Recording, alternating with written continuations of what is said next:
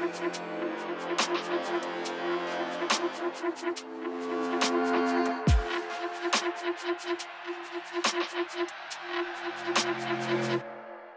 that ride out.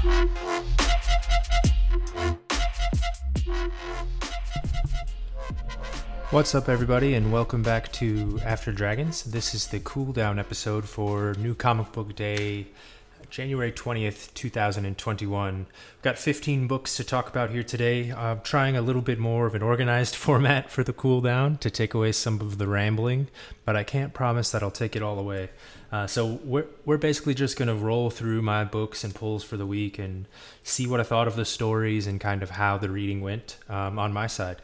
I don't really have any news or updates or anything along those lines, but we've got some excellent things to catch up on, as well as the last week's future state entries that were a little bit late coming to my local shop as well. So I'm looking forward to diving through these. And we're getting started with Marvel. And the first book on the list that I'd like to talk about is going to be Cable number 7. This is by Jerry Dugan and Phil Noto. The A cover was excellent, with a young Cable walking and holding a mutant baby he just saved. It's a kind of an homage to old Cable carrying hope. Just really welcome to see that kind of similarity or that kind of connection between the characters, as I think I may not be the only one that's just really wanting old Cable back, but young Cable's growing on me so far.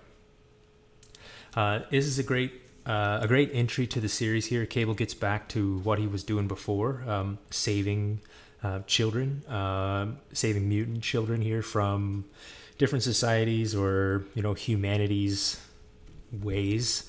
So he's working actually with Rachel Gray, and together they do locate this mansion where they have some mutant children that they're like adopting or trying to, I don't know what they're going to do. But Cable breaks in and stops the whole process. There's some great action scenes where he uses his TK abilities to kind of, Rachel would use her TK abilities to basically hold on to these mutant babies that all the villains have, and Cable just unloads their, both pistols, putting a shot in each of them. So he's still a badass kind of guy. And when he gets the leader down, Monsignor, he goes down and uses his limited TK abilities there to kind of see inside his head and understand why he's there or kind of what's going on. And he sees this page with Strife kind of standing over the guy saying, "I need 10 of the brats, get me 5 of them. If you fail me, kill yourself. It'll be easier for you that way." And he's just lording over that dude. So you can see that whomever Cable and Rachel just took out was not the top of this chain. And he keeps it to himself, though, that Strife is involved, which is definitely interesting. I didn't quite know all of the background of Strife, but Strife is like a future, another future self of Nate Gray. So he's like a clone of Cable, or a future version of Cable that Apocalypse took and cloned to make Strife. And I don't know, he's back in action now, so I'm looking forward to learning more about his impact on Cable, and I'm probably going to do some reading to understand his impact on Cable's earlier stories as well. Also, heads up, I don't really hold anything back in this episode, so if you're planning on reading books that came out January 20th, 2021, read those books first, probably, because I may talk about a spoiler that you didn't want to hear.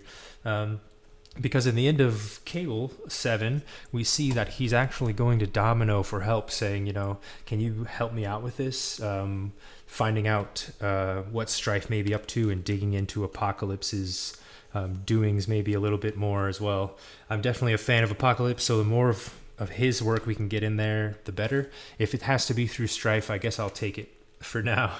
But it was an excellent book, and I'm really digging that Cable series. Next up from Marvel is Black Cat number 2 by Jed MacKay and C.F. Villa. This issue, number 2 of this series, had just amazing covers this week. The A cover has the Anti-Venom Black Cat that's from Pepe Larraz and Marte Garcia. The B cover is a a Copiel and Eris Dyne cover with Black Cat flipping through some lasers and grabbing a diamond. And the C was a Peach Momoko alien cover. So it was just it was a Black Cat kind of week. And the issue itself was excellent. Essentially breaking a space wizard, breaking a wizard out of space jail, is how Black Cat puts it at one point. And we get some great scenes with the character as she's kind of preparing for this heist, where they have to go and get Doctor Strange back from Null to kind of help with this whole situation, as things are effed right now with Null landing. But we get some really cool panels with Black Cat kind of carrying around Bats, the ghost dog from Strange's Mansion, on like a dog carrier, a la Hangover. And then we also get her riding a glider, like a Green Goblin kind of glider, which is pretty sweet. Not to mention she meets with Dr. Steve, who hooks her up with these kind of rapid deployment anti-venom suits that so she basically rides up with this glider all the way to this prison that they have Doctor Strange in at the top of the building. And she jumps off the glider and, clicks the rapid deployment anti-venom suit and just falls as an anti-venom and just goes right through this prison that Strange was held in. She uses the second suit and just like triggers it on Strange. He's still kind of KO'd though, but she takes him out either way, and they have like an epic escape. Really good use of panels and actions here. And ultimately, though, when they land, Strange is still way out of it and not really ready to help with anything. He had an artifact with him or something that Black Cat grabs and is like, well, maybe I can try to do something with this. And she's like, where'd you say this thing came from? And Bats, the dog, is just like, oh, it's Asgard. And we see Black Cat transformed into this kind of Asgardian version of herself with a staff. Very cool book with kind of different perspectives on Black Cat and her moving through the heist the whole way through. Another successful one. There was a cool panel in there where she kind of lists all the people she's stolen from over the last volume, as this numbering was restarted with this volume. But it's kind of continuing the same creative team and the same vibes from Jed MacKay. And speaking of Jed MacKay, the guy's got a sweet deal coming with Boom, who acquired the rights for the Magic the Gathering, and they'll be making comics based on that. So that series is going to be sweet. I'm looking forward to see what they do with the property, as they've done excellent things for Power Rangers and other series like that.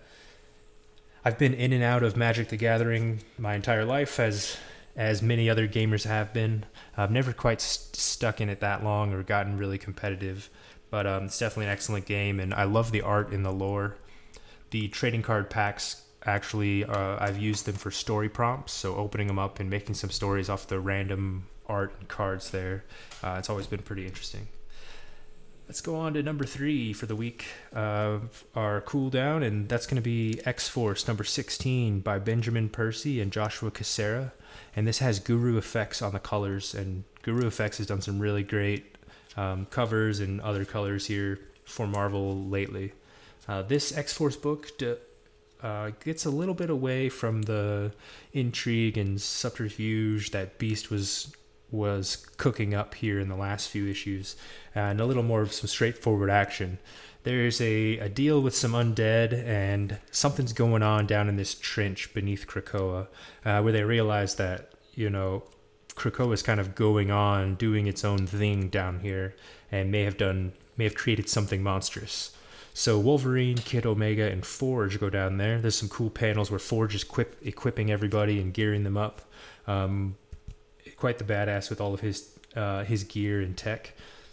They get to the bottom though, and Wolverine basically finds like a Leviathan or a Kraken or something down there that it's just like, oh man, if they actually have to fight it, they're gonna go back to the Resurrection Gardens, or to the Resurrection Protocols, and but before they can really handle that or think about handling it, Namor shows up.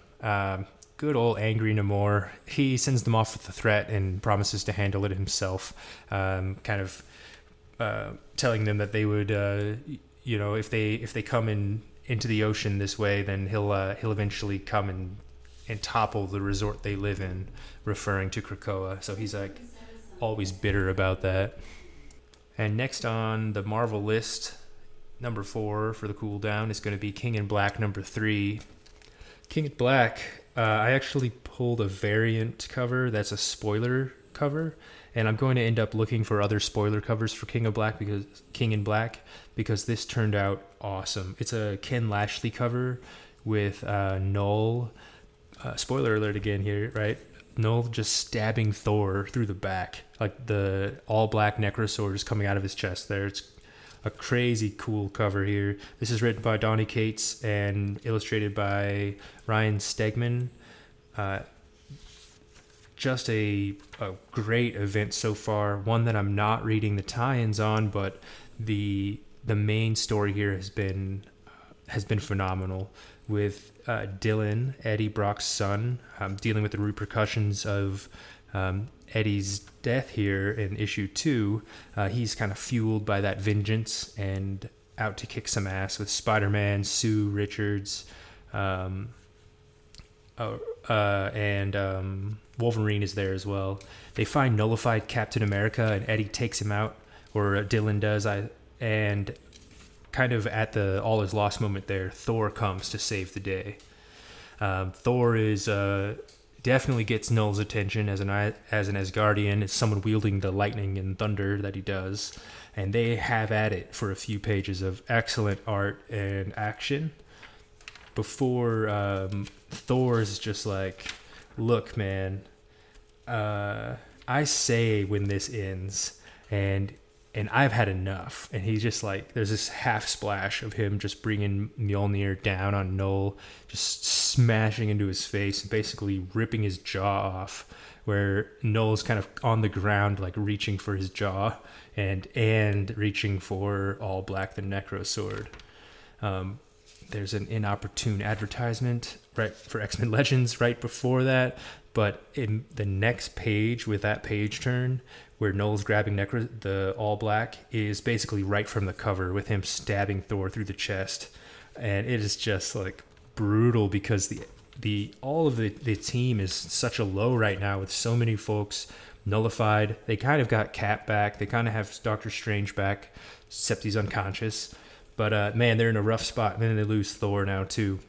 To help a little bit though, when Eddie helped kind of separate this symbiote that Iron Man had captured, or actually one of the dragons that Iron Man had captured that Null brought, it actually split that off from Null's consciousness so that Iron Man could start to control it better. And he turned it into like a big sentinel to kind of fight this nullified sentinel that used to be the Avengers headquarters.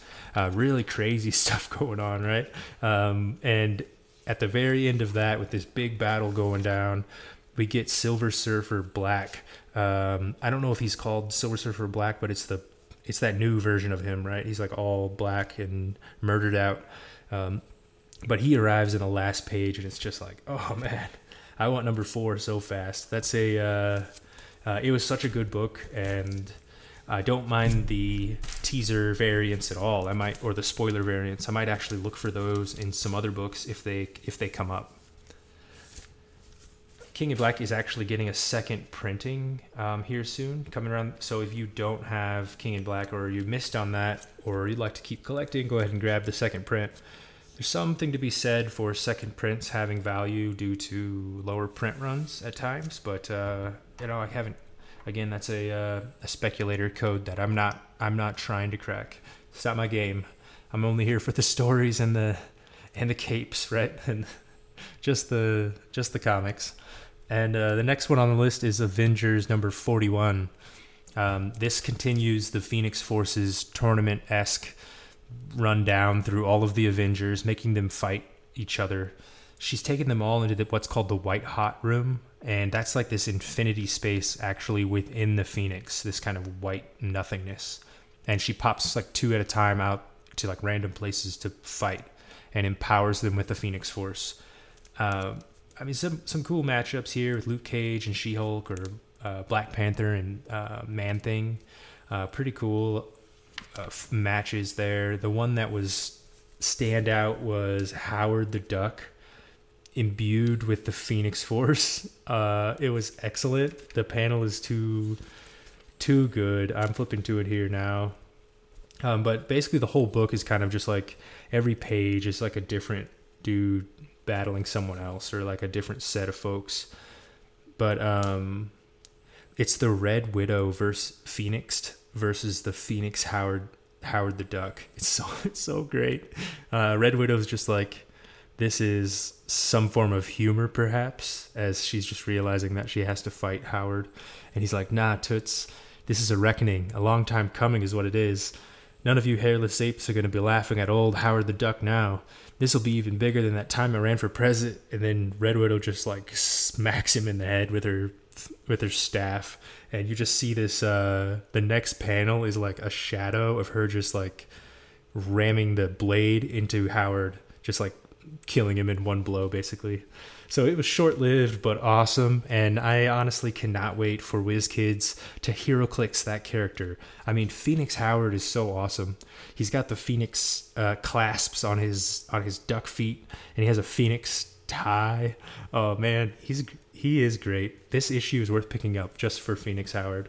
Other than that, it's maybe not worth picking up because it's just that kind of like a gauntlet tournament. I mean, I want to see who wins, obviously, and get to the bottom, so we need to get through this, but I'm gamed out because of Ten of Swords last year, so I'm ready for Jason Aaron to tell us who the victor is so we can see what's going on with the Phoenix Force. I am getting a Dustin Weaver connecting variant for 41, 2, and 3. That is pretty cool. Very fiery with all the Phoenix characters. Unfortunately, I don't know if there's a Howard the Duck Phoenix character or a cover. But there should be. We can only hope. Maybe there's a web store exclusive hiding out somewhere there.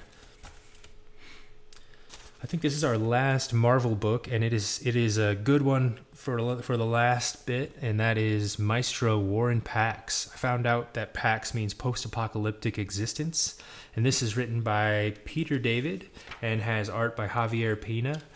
And this book is really just the same pace as Maestro Volume 1, where Hulk comes back, he wakes up and just kind of realizes Hercules is Maestro, and he takes care of that. So now we're up in Volume 2, and he's just now turning to the surrounding areas, which is kind of in the U.S. here, kind of in the Northeast, actually, and he's conquering. He's doing what Maestro does and making sure everybody bows to Maestro and the idea of this Pax post-apocalyptic existence, where it's just like he's the ultimate leader. There's these crazy villainous scenes of him telling his aides how he wants to kind of control the dreams, and there's a scene where he goes to these resistance guys who like kind of immediately open fire on him. They're like, kill him, and like screaming, and it shows Maestro just like smiling, getting peppered with bullets, and he's like,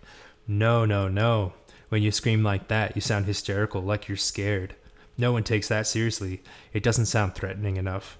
You have to give the orders simply, quietly, to underscore that your enemies' lives don't matter, like this. And then the next panel is a very narrow one, just on his lips, and says, kill them. And then there's about a half splash with these robot dogs just launching over Maestro to finish off the resistance. It's a cool page, and he's a badass tyrant of these times. Definitely moving towards Future Imperfect, getting a little bit closer. He does go after the survivors that we met in Volume 1 in DC to kind of get the rest of their gear and things. But they all manage to escape and trigger a bomb or a trap Maestro there. He survives, of course, to rue the day and figure out what to do next, but not while opposition is forming, while opposition is forming, I should say, because the Pantheon and Doctor Doom are meeting to, I think, see what can be done about this threat, because Maestro is only knocking down his neighboring territories right now, but it's obvious that it won't be long before he's going to be trying to rule much more, his voracious appetite there. that finishes up for Marvel. We've got two Aftershock books. The first is I Breathe the Body by Zach Thompson and Andy McDonald. And this was an excellent book based that started with this kind of intricate or detailed look at social media and control and deception within society, and how how people are like catering to capital needs. I mean, just some classic philosophic points, I think, about society. Some good points, poignant statements about communicating and how just folks are posturing to kind of fulfill the act of communicating, and it's all told through this lens of a social media kind of icon, this guy named Milo, and he's just like, the top of the ladder YouTube star, used everywhere for advertisements and all that kind of thing. He was born though, like with this weird medallion that his mother gave him, and he doesn't have a belly button because of some kind of disorder that happens when you're born. So he's kind of got some history there. And we also see in the beginning of the book, there's like this cult doing something to the baby, and we learn that that's Milo. It's a really crazy look at I think the icons and kind of how they're live streaming their life, but still underneath the control and the censors of all of these other agents. I mean, there's even people hired to just kind of edit and make sure to monitor the stream, even though it's this guy's life that he's streaming. But they get him all riled up at a family dinner, and he does a live stream where he's just basically pulling this medallion out, and he's like, "Yeah, my mother gave me this, and I was born without a belly button because of this disease or this disorder, but now I feel nothing." And he's just like, there's these four narrow panels. Says, "I am a god," and his skin, like, I think it gets like twisted and pulled away or something from his face. Like, it's crazy horror, comic horror, and he jumps out the window and like smashes on the ground dead. And at the end is just a to be continued with a like this mushroom kind of honeycomb fungus thing growing, saying, "I have no lips, but I must speak." And it's like, oh man, this is like some horror, dude. Like, it's set it up with the kind of the intricate, wordy approach of balancing society's kind of wants and their performers, I think, looking for people as well, and then having that horror note at the end was really crazy. There's another good kind of moment or page turn showing a chef selecting cuts of meat and preparing a like a pork loin or a bacon wrapped pork tenderloin, and on the first page you see just kind of that raw butchery of meat preparation, I think, and the second page you see that fine dinner having been made, and it's a kind of it's a mirror to what's being talked about here within the book, where we look at, or where it's discussing how some social media or some live streaming is being done, but then it's being like fixed up, right? It's not just the butchered meat or just the reality of that food. It's all cooked and prepared and bacon wrapped and, served with Italian prosciutto and tomatoes and stuff. So it's just a really cool book. I've got 2 and 3 on the list. Aftershock is doing awesome things lately, and I really can't wait to see where this really leads, as there's so many questions I have about the book. Zach Thompson is a creator that I'm looking at getting on the show here soon, so that'll be a great conversation, and look forward to those creator interviews happening more.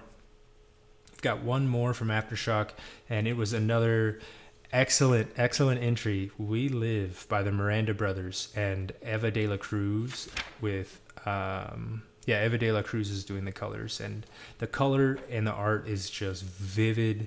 Her colors pop and glow on certain panels where they are more subdued for a page or two, and then like bursts of energy or some elements will happen, and they've got some really, really vibrant panes we see a little bit of what may be Tala and Hototo's family, their parents, which is definitely interesting.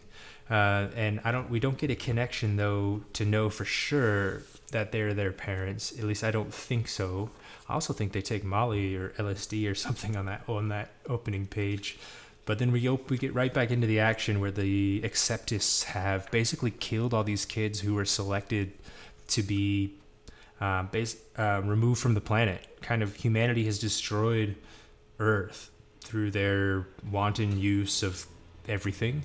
And because of that, they're restarting. And they've selected just a few kids to take to that. And one of those kids is Hototo.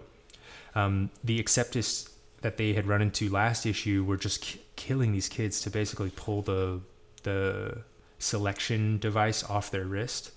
So they're dealing with that right now. And Humbo, who's been helping them, Humbo and this like gorilla with butterfly wings named Alice, he's remote controlling a mech suit or like a mobile suit and kicking some ass, fighting them all down. But they eventually overwhelm him, and it's just enough kind of for them to break away though and jump on this train because they're trying to get to a drop-off point.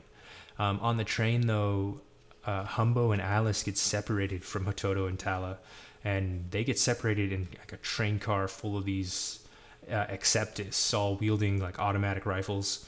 There's a crazy page with Alice, this like multi-eyed gorilla, just swiping the face off of one of the dudes. It's a crazy book, man. It's contrasted with this kind of childlike wonder and color, but then with this kind of brutality and like the savage reality of the world they're living in. I highly recommend checking that out. And at the tail end of it, Hototo and Tala get to basically Mother Nine, where this extraction point is, and they're taking Hototo, and he's crying like Tala, and Hototo's just like, crying for her, and Tala's like, hey, let me talk with him or stay longer. It's a brutal scene after seeing these last 4 issues, having their kind of brother-sister bond building up and seeing how much she's taking care of him and like protecting him from these kind of cruel realities.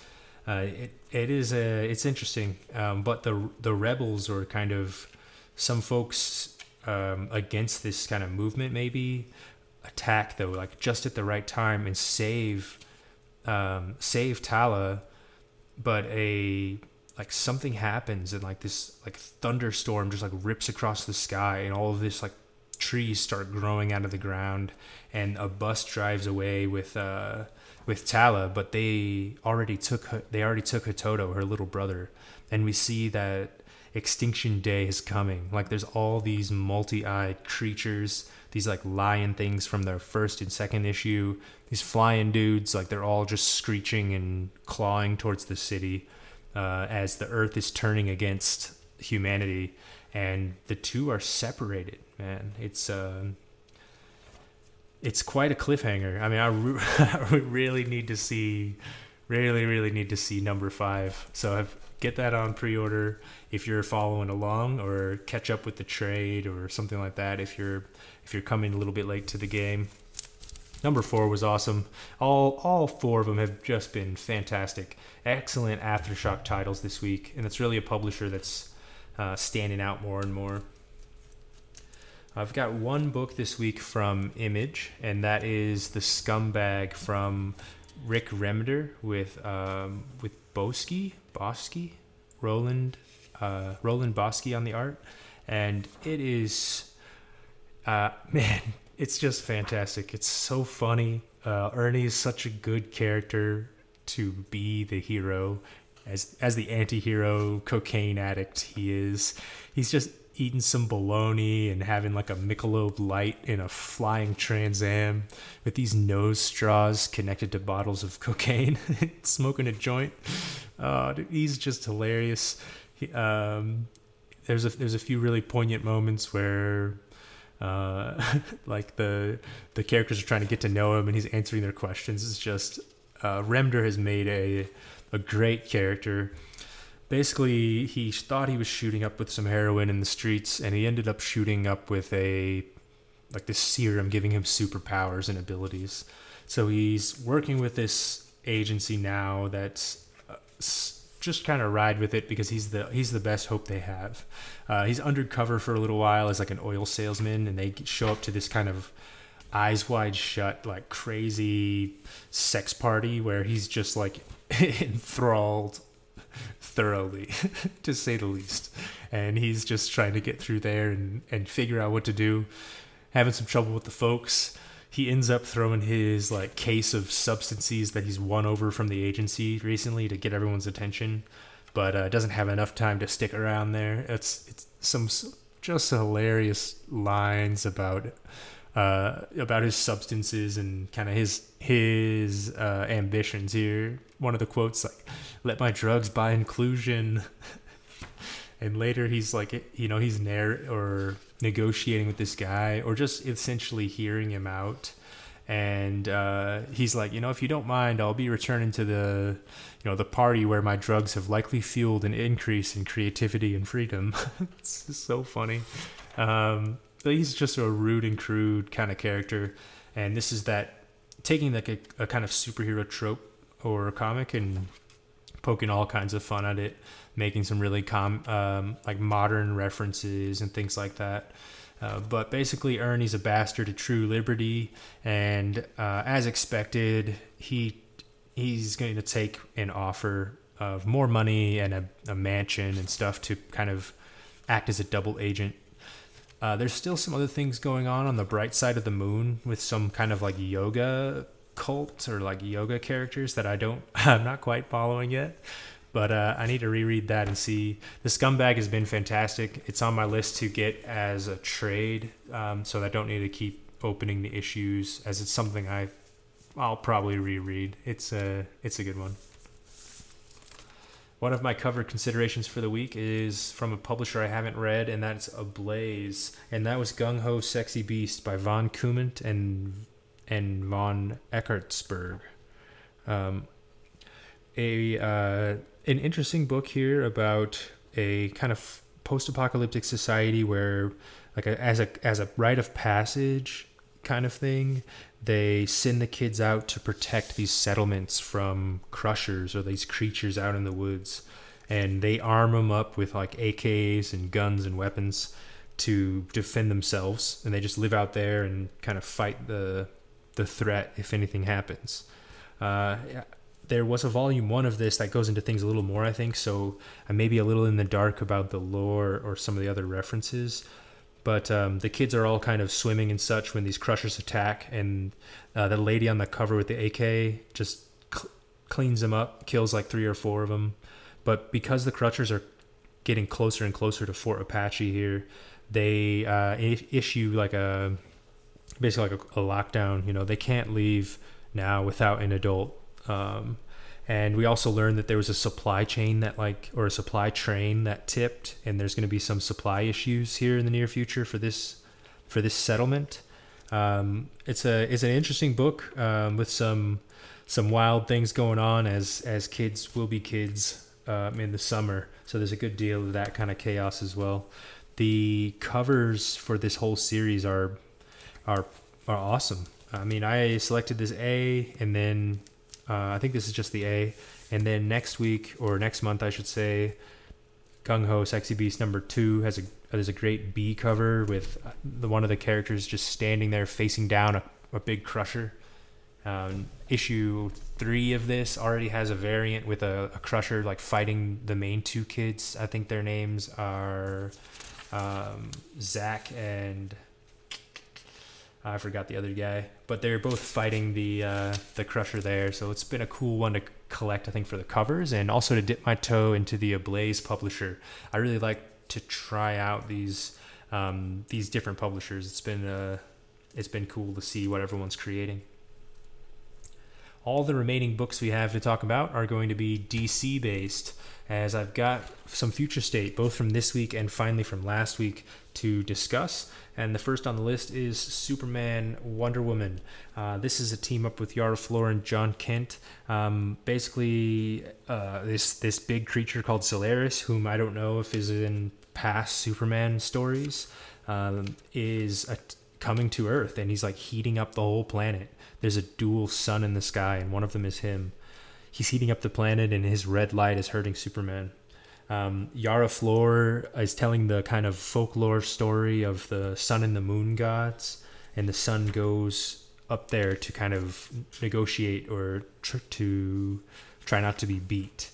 But Solaris ends up absorbing the power there, so there's some interesting stuff going on here, where I think that eventually we're going to see that Yara Flor and John Kent riding these steeds that represent the sun and the moon, and they kind of get into a little bit of a spat about there being like folklore and stories like that.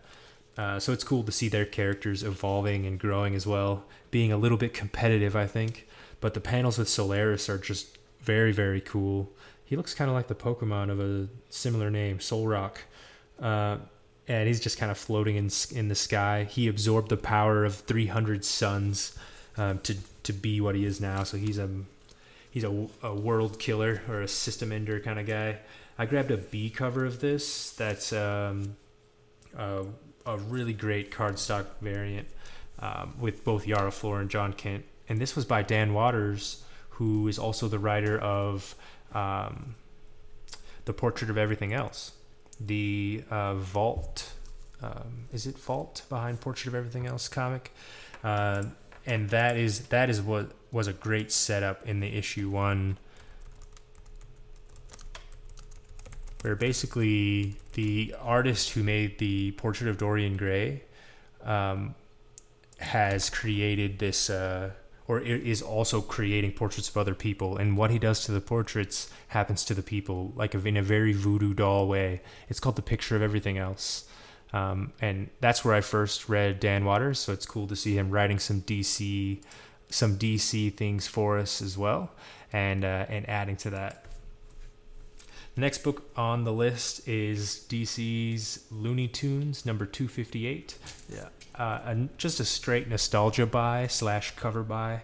I'm going to start pulling Looney Tunes here as it comes out. I got into it at 257, I think, is the first one, and that has an awesome Bugs kind of crossing the river as George Washington with Porky Pig. This 258 is Roadrunner and Wile E. Coyote out in space. Pretty cool. There's a little skit in there, or a little scene with them, and a Marvin Martian appearance, and then we've got a Sylvester and Tweety scene as well. The way this comic works, it's a $2.99 book cover price, so it's pretty light, and it's definitely aimed for kids, as there's just some light stories, but the nostalgia factor is really, really high. The art is excellent. It kind of reminds me of just laying in the basement as a kid watching Looney Tune marathons, that kind of thing. So I'm gonna keep pulling these. I think there's actually a Marvin Martian cover coming around the corner with 259 or 260. And I think the artists and the kind of the creative team is even rotating for that. It's not really a single run or anything. So just if you're interested in trying one, or if you also get the nostalgia feels when it comes to Looney Tunes, those covers are always available. I know there's also like Scooby-Doo and some other kind of cartoons like that have been comic booked, as it were. This next book is another Momoko cover. I think it's my favorite Momoko cover yet, and that is Future State Immortal Wonder Woman #1. It's also Jen Bartel's first interior art. It's written by Becky Cloonan. It was a great look at Wonder Woman kind of stepping into this new role of kind of immortality and maybe being the last one alive of all the Justice League. She gets the Batman's utility belt in one scene. It's kind of touching there, and she kind of wants to take him with her, and she does need the help with the utility belt as well. We see Apocalypse just kind of letting this dark threat consume the planet of Apocalypse and take his children. He's just like, the name Apocalypse doesn't mean, it wasn't supposed to last forever. He's just like, I'm going to go to Earth now and wreak some havoc. I'll rule there because my planet got destroyed. So Apocalypse was destroyed and he's coming to Earth, but the Amazons of Themyscira, hope I pronounced that right, of which there are many, some new faces whom I don't quite know all the names of. are ready, right? They're waiting, and there's some really cool pages of Wonder Woman versus Darkseid. Darkseid's one of my favorite characters in the DC villain lineup, so I was happy to see a focus on him in this book, as Wonder Woman's fighting with the golden lasso, and Darkseid's just trying to use brute strength against it, and eventually he does use that Omega beam against some of them, and like vaporizes like a big selection of the Thymoserians, just turning them to skulls. And it goes to a to be continued, where Wonder Woman, who has already received, this is like future Wonder Woman, right, from the JLU set of HeroClix, where she has that gray streak of hair, but she's already received, I think, the Green Lantern ring, the Batman utility belt, and then she's getting something else from Swamp Thing, who's like this old gnarled tree, and it's so far in the future or something that he's actually dying or on his last legs, and he leaves something for her as well. I'm really looking forward to seeing what happens in the rest of this story. I'm a little bit new to the Wonder Woman lore and the wheelhouse there, but I'm enjoying it so far as we're learning more.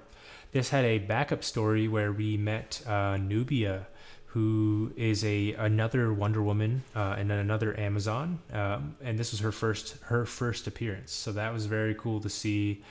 I think the art team was the same for that lineup, but they're going to do a number 2 of that as well. Oh, actually, it was L.L. McKinney was the writer and Aletha Martinez the penciler. So very cool just to see the world of Wonder Woman expanding and the character lineup always growing. That was Future State, Immortal Wonder Woman. The B cover was the Momoko cover. This next one is an awesome entry and continues to be my favorite DC ongoing book besides Batman Superman, and that is Legion of Superheroes number 12. Brian Michael Bendis, Ryan Sook, some alternating artists though at times that are not, it's kind of jarring or it's a little bit weird to do the alternate art, but I'm getting used to it. This is a great issue where Rogol Zaar is back. Apparently he's a character who had originally started the Legion of Superheroes, or it was because of him that the planets united and decided that they needed a legion. They got one representative and kind of made their whole thing, but he's back now, like 1,000 years later. He's been awakened by Mordru. We learn that one of the members of the Legion of Superheroes is actually Mordru's daughter, the White Witch. And there's a whole lot of chaos going on and some awesome fight scenes with the whole Legion against Rogol Zaar. And Mordru appears, and it's just like, it's giving a lot of different characters time to shine. We see some bouncing boy panels and just some good stuff all around, as well as this kind of like trio combination of Dream Girl, Saturn Girl, and White Witch. And I think they bring back or distract Mordru enough that Dr. Fate comes. This is like a 6-armed, crazy Dr. Fate, and he's summoned back and banishes Mordru to somewhere. I'm not quite certain where, but banishes him from this place, and basically he's like, you can never return. And Rogol Zaar is still there. But the Gold Lantern guy is like blasts him with all his power into like another place. Like I think he actually helps with that banishment. Like Dr. Fate opens the portal, and then that Gold Lantern like blasts them into it, this nothingness space of like banishment. And we learn at the end that Brainiac is meeting with the Gold Lantern, and he's like, dude, I'm gonna cover your ring for a little while with this like sensors and tell you this because I don't know if they're listening. He's like, that's not a Green Lantern ring, and those who gave it to you are not the elders of Oa. Like, what? That's the cliffhanger. It's crazy. So he is maybe not a Green Lantern, or he's like something else or some other kind of power. The B cover that I got of this of this issue has Gold Lantern like on the cover of it too. He's been a cool Lantern. I don't know the Green Lantern story. Amateur comic book reader here, especially with DC. But Gold Lantern's been really cool. I'm happy to have got his first appearance in the Legion run right now, and to keep reading some of his stories. The last one for DC and the last one for us on the list is Justice League #1, the Future State version here, and this is by Joshua Williamson. And there's a backup in the story by, or I should say that the art is by Robson Roca, and there's a backup Justice League Dark by Ram V. We get some really cool panels in this Justice League. I liked it a whole lot. It kind of goes into the future and says like, okay, this Justice League has already been established. We're thrown right into the middle of it. There's a panel where they fight Starro Darkseid.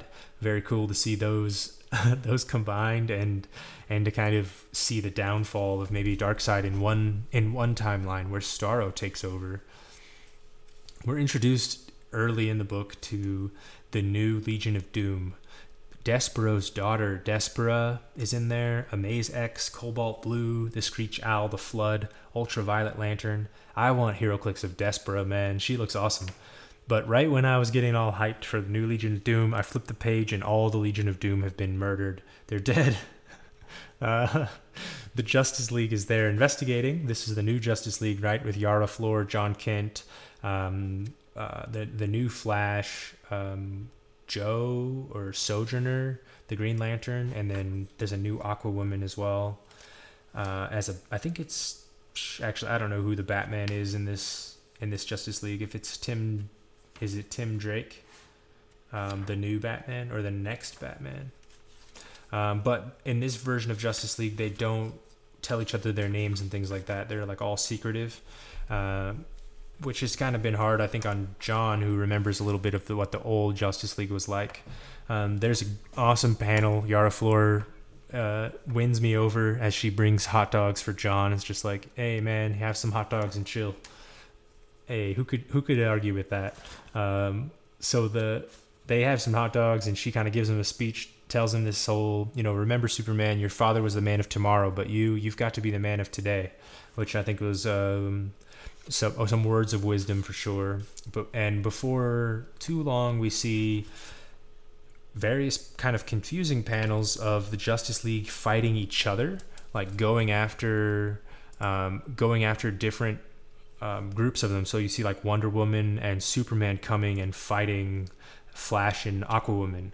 You see another Superman coming and fighting Green Lantern, and it's just like a little bit confusing. And you see that they subdue the whole Justice League, and that the group called the Hyper Clan, whom I don't know if they are new or if they've been referenced before, but the Hyper Clan were disguised as the Justice League, and they went and just subdued the original Justice League, and we're left with the to be continued. Very cool book. I can't wait for Justice League #2. I missed out on the B cover, the Kale New variant. I had it ordered. I just need to track it down still, or it may have been lost in the shops. But I've got the A and B coming of #2 as well, as Kale New is doing a lineup there. Ram V's backup in this book for Justice League Dark was pretty good, with Bobo, the monkey, kind of controlling Etrigan, the demon. Zatanna's in there, and some other elements, as well as Ragman. They're kind of on this quest against Merlin. It's an interesting story. I wonder how much it ties in with the other Justice League Dark. I haven't read Ram V's work there.